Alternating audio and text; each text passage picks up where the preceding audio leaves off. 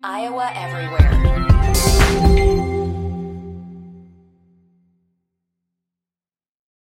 Jon Miller is back with reaction from this week's game, only on Iowa Everywhere. From the Channel Seed Studios, it's Hawkeye Sundays. Post-game reaction following Iowa's 10-7 win against Northwestern in Wrigley Field. And since Iowa and Northwestern played on a baseball field today, I guess we could sum this one up for the Hawkeyes. They had a bloop, then they had a bomb. And Iowa does enough to win. Actually, a couple of bombs, if you call the touchdown a bomb after the bloop, which was a blocked punt, and then the bomb, 52-yard walk-off field goal. I'm really reaching with the baseball analogies. I get it, but hey, we can probably stop right there, mostly stop right there with any type of baseball talk. A couple of things we will bring up relative to Iowa's game at Wrigley Field, literally the game at Wrigley. We'll talk about that here in a second. So I didn't watch this game live. I was on a plane ride back from Dallas. My daughter and I went and watched the Queen concert last night in American Airlines Arena. It was incredible, but you didn't tune in to listen to that. So I was making my way back, didn't have any idea what happened in the game. The only thing I saw was Iowa's first three plays, which to me looked like a 3-and-out. I turned off the Peacock app on my phone and just assumed Iowa went 3-and-out. Then there was a pass interference on that play. That was Iowa's first drive, so the drive kept going. The Hawkeyes wound up running 10 plays, 37 yards, 2 penalties. I think at least 2 penalties helped perpetuate that drive. 6:23 time of possession. They got it to the Northwestern 39, and then they took a penalty and they punted. That was kind of a tone setter for the rest of the day. Northwestern didn't do much with their first drive, 3-and-out. Northwestern had 5 3-and-outs on the day. Their last drive was 4 plays. Gosh, dang, man. I mean, the things I want to say, I've already said 8 times this year. And I don't want to continue to sound like a broken record, but I mean, if that's the hits that Iowa keeps playing, then that's the analysis you're going to continue to get. Iowa 169 yards of total offense in this game, Northwestern 170. Now Northwestern had less than 30 in the first half. Iowa's defense played a great game once again. 104 total yards rushing for Iowa, 14 first downs for Iowa to 12 for Northwestern. Iowa just 4 of 12 on third down. Northwestern did get it up to 6 of 17. Iowa with just 56 total plays to 61 for Northwestern. Iowa averaged a putrid 3 yards per play. Thankfully, Northwestern averaged just 2.8 yards per play. Just 2.5 yards per rush for Iowa on 41 attempts. And, LaShawn Williams looked good out there. It seemed like there was more ground to gain when he and Jazz Patterson were getting the handoffs, and things just closed down really quickly. Northwestern obviously loading up to stop the run, which is what everybody should do to Iowa.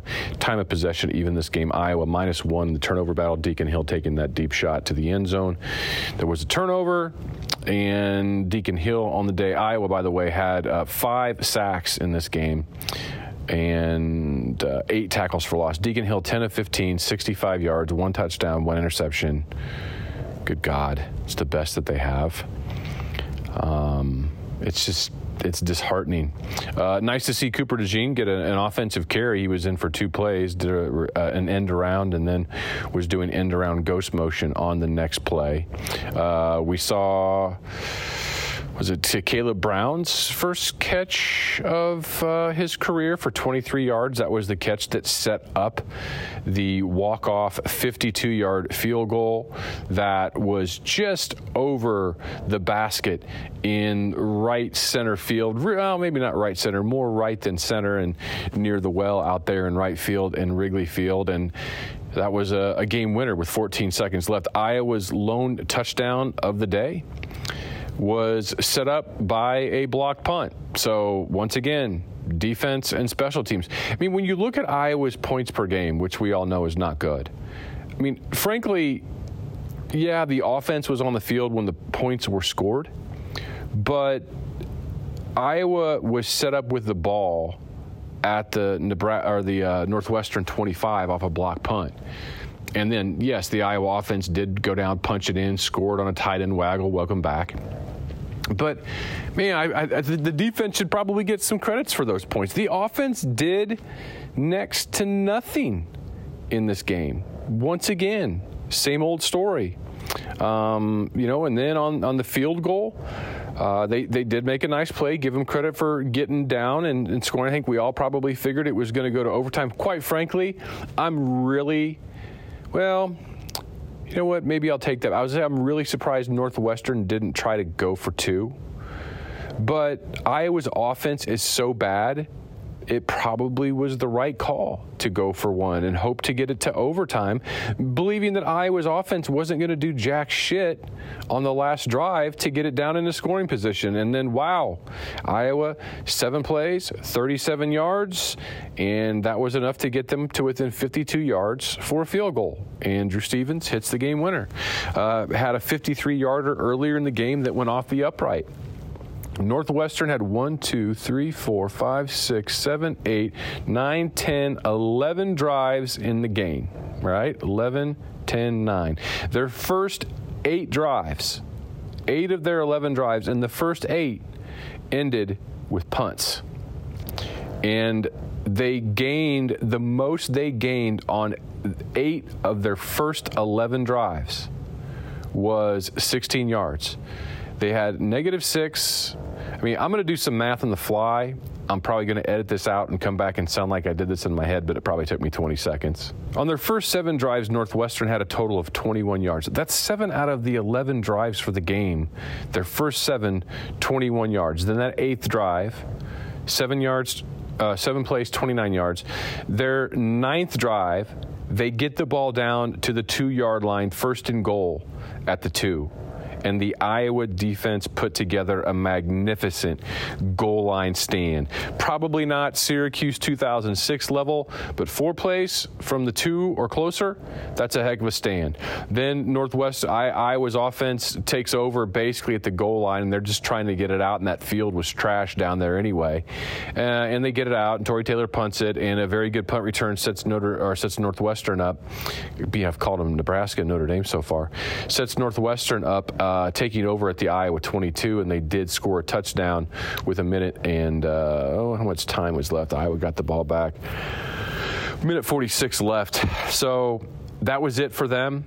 And man, that was a blessing. We didn't have to see overtime in this game. It just, I had to watch it on replay on Peacock. Now, when I got home, the game was just finishing up, and Peacock did not let me go back and watch from the beginning like I can on YouTube TV.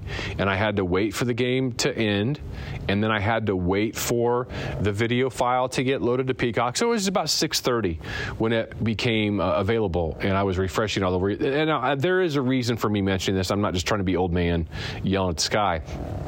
But so, okay, watching Peacock, and it's got a 10-second advance on it, okay? And so I'm really literally just watching the plays. I wanted to get through this and to kind of get on with my night with my family. And unfortunately on Peacock, you can't fast forward through their commercials. And there were over 20 forced 50-second commercial breaks. I think I was subjected to having to watch commercials more time watching commercials, or just as much as I watched actual game time. And folks, if you are going to record some Iowa basketball games this winter on Peacock and thinking you're going to come home and you're going to fly through those replays like you normally do on whatever DVR you've been using, I have another thing to tell you. It's insufferable. So whenever Iowa is scheduled on Peacock, do yourself a favor if you can. Watch it live, because you are not going to enjoy the rewatch process on Peacock. That is abysmal. That is horrible. Iowa defense in this game did a fantastic job. Jay Higgins, what a big shot in the hole to deny Northwestern a touchdown late in the game whenever Iowa turned Northwestern away. 12 total tackles, 6 solos, 2 for loss. Just a fantastic job. Higgins also with the sack in this game. Nick Jackson, the next leading spectacular, also credited with the sack, as was Joe Evans and Y.A. Black. So fantastic job by Iowa's defense. I mean, you hold your opponent to 170 yards. You should win that game every single time. And for Iowa, it was a nail biter because Iowa only scored 169. That was a Kirk Ferentz late career era classic, I guess. Now, if this ever comes up on BTN Classics, I'm going to kind of just move along and not watch that one because it was so meh. Just meh. So let's talk now a little bit. Iowa's got 3 games left this season. Let's talk a little bit about what their path to Indianapolis looks like. And that is still Iowa's goal. So, scoreboard. You know some of this. Some of you may not. Maybe you're just catching up. Maybe you didn't pay attention. Maybe you spent a ton of time with your family. Iowa wins 10-7. Iowa now 4-2 in the Big Ten. Illinois stuns Minnesota on a late TD pass in the game. 27-26. Minnesota loses, falls to 3-2. Iowa 4-2. Iowa now controls its own destiny by way of winning and also Minnesota losing. If it's a head-to-head tie between Iowa and Minnesota, Minnesota has that tiebreaker. But now Iowa is basically a game up on Minnesota. Wisconsin losing today at Indiana, and my gosh, I am so glad that yesterday I was in a state, and all week pretty much, I haven't even hardly been to Kansas, so didn't get any wagers in this week, thankfully, because I probably would have been on Wisconsin against Indiana, but Indiana beat Wisconsin 20-14. Wisconsin now falls to 3-3.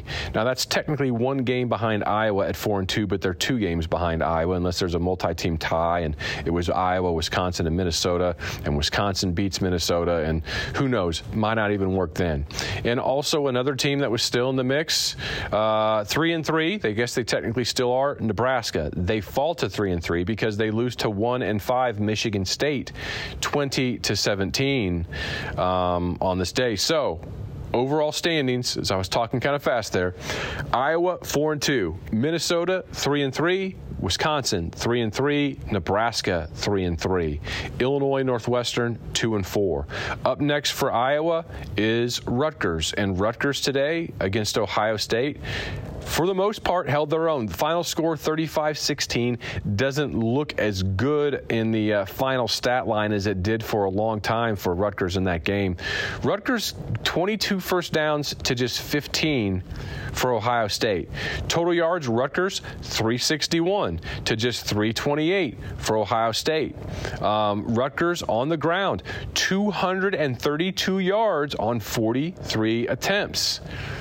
This is Iowa's next opponent next week in Kinnick Stadium. And this is going to be a slobber knocker. I mean, if Iowa comes out on top 10-7 next week, I won't feel as meh about it as I do beating a horrible Northwestern team 10-7. And frankly, obviously we don't know what the line's going to be because they're not out yet. They'll be out. Some lines will be out late tomorrow, but all of them will be out Monday.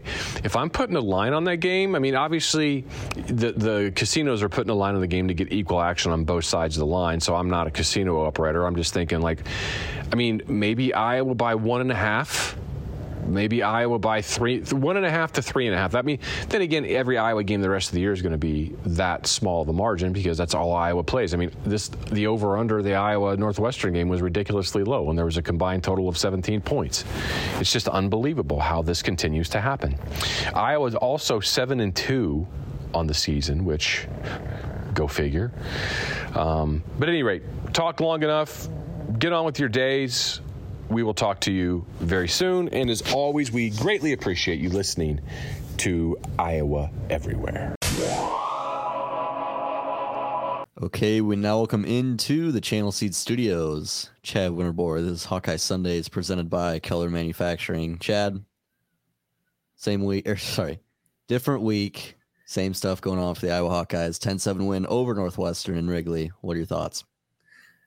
Yeah, it's This morning I was sitting here racking my brain trying to think, how can I say the same thing in a different way? Because every single week it feels like it is the same story. And all I could think about was that old video of Denny Green. They are who we thought they were. I just kept playing that over and over, laughing. That video never gets old, but it's the defense getting the stop on the 2. It's the special teams getting the punt block, setting up the offense for their only touchdown of the game. It's the special teams hitting the game-winning field goal. It's special teams and defense, and the offense is anemic. It's the same thing. They do just enough to get the most important stat of the day, and that's the win. And they seem to do it every single week. Yeah. Iowa now sits 4-2 in the Big Ten, 1 game up on Nebraska. Still have Nebraska to play. How do you feel about Iowa's chance to go into Indianapolis still?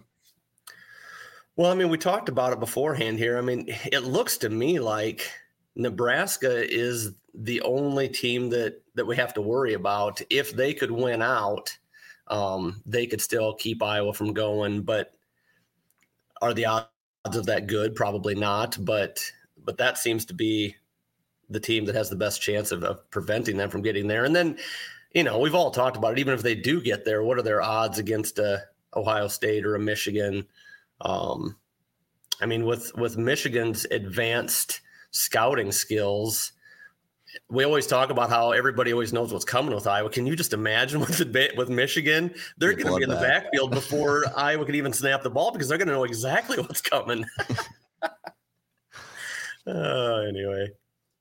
So let's move it to the offense. Deacon Hill, we can get to him, but Cooper DeJean got a carry yesterday. Talk about getting a little creative, getting the ball in the best player's hands. What do you think? Well, I mean, I think about what Deion's doing in Colorado with Hunter. I just feel like you need to get creative and do anything you possibly can to get the ball in Cooper DeJean's hands.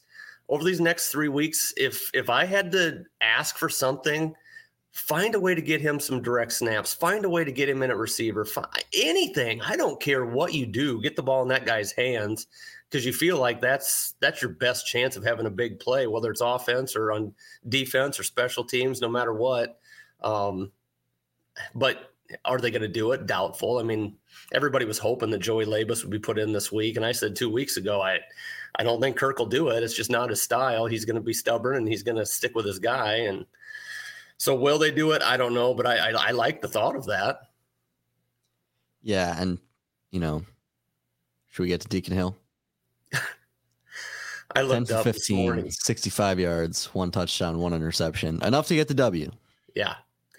His passer rating is 175th in the country. I mean, you can't make a case that Labus shouldn't be able to do better, but like I keep saying week after week, the main thing is he just can't turn the ball over too much. If he just takes care of the ball, the defense and the special teams will win. He had the 1 interception yesterday, but that didn't end up hurting them. But I think that's probably the key to these last 3 games of the year.